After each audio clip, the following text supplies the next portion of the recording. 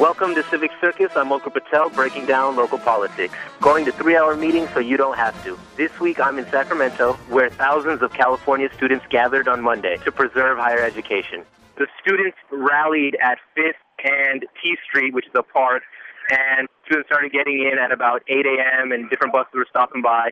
And then we gathered, rallied, schools did their school chants, and then marched to the Capitol building. It was about a 15-minute walk. Students are starting to stream into the Capitol now. The streets are blocked. We got police on horses. The path was set apart from the streets, and there are thousands and thousands of students marching towards the Capitol still. It is pretty intense, lots of yelling and marching. The chants have ranged from students got sold out and banks got bailed out. Student power, definitely tax the rich is very, very prominent. Fund our future, stop cutting education. When they say cut back, we say fight back. Very, very prominent. There has been a heavy police presence.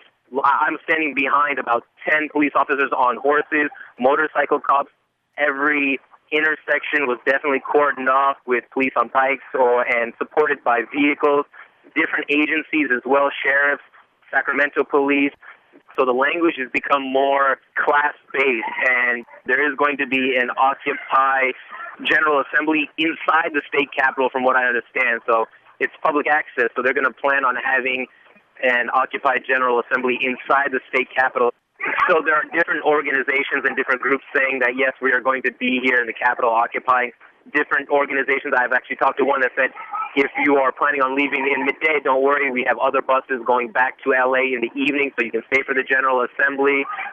A lot of the student governments on CSUs, UCs, or whatever, they provided funding for the buses, and therefore they have set the parameters of the protest. We leave at this time and we get back at this time. And all of the student governments have set the deadline today, midday, about to return to their respective campuses. There are stadiums that we're expecting Gavin Newsom, Speaker John A. Perez, and some other elected officials to be addressing the crowd during the rally.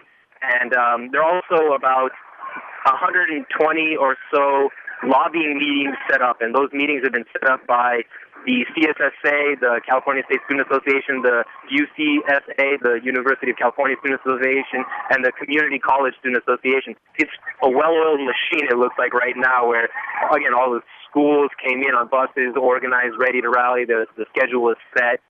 This is Ankur Patel reporting for Uprising from Sacramento.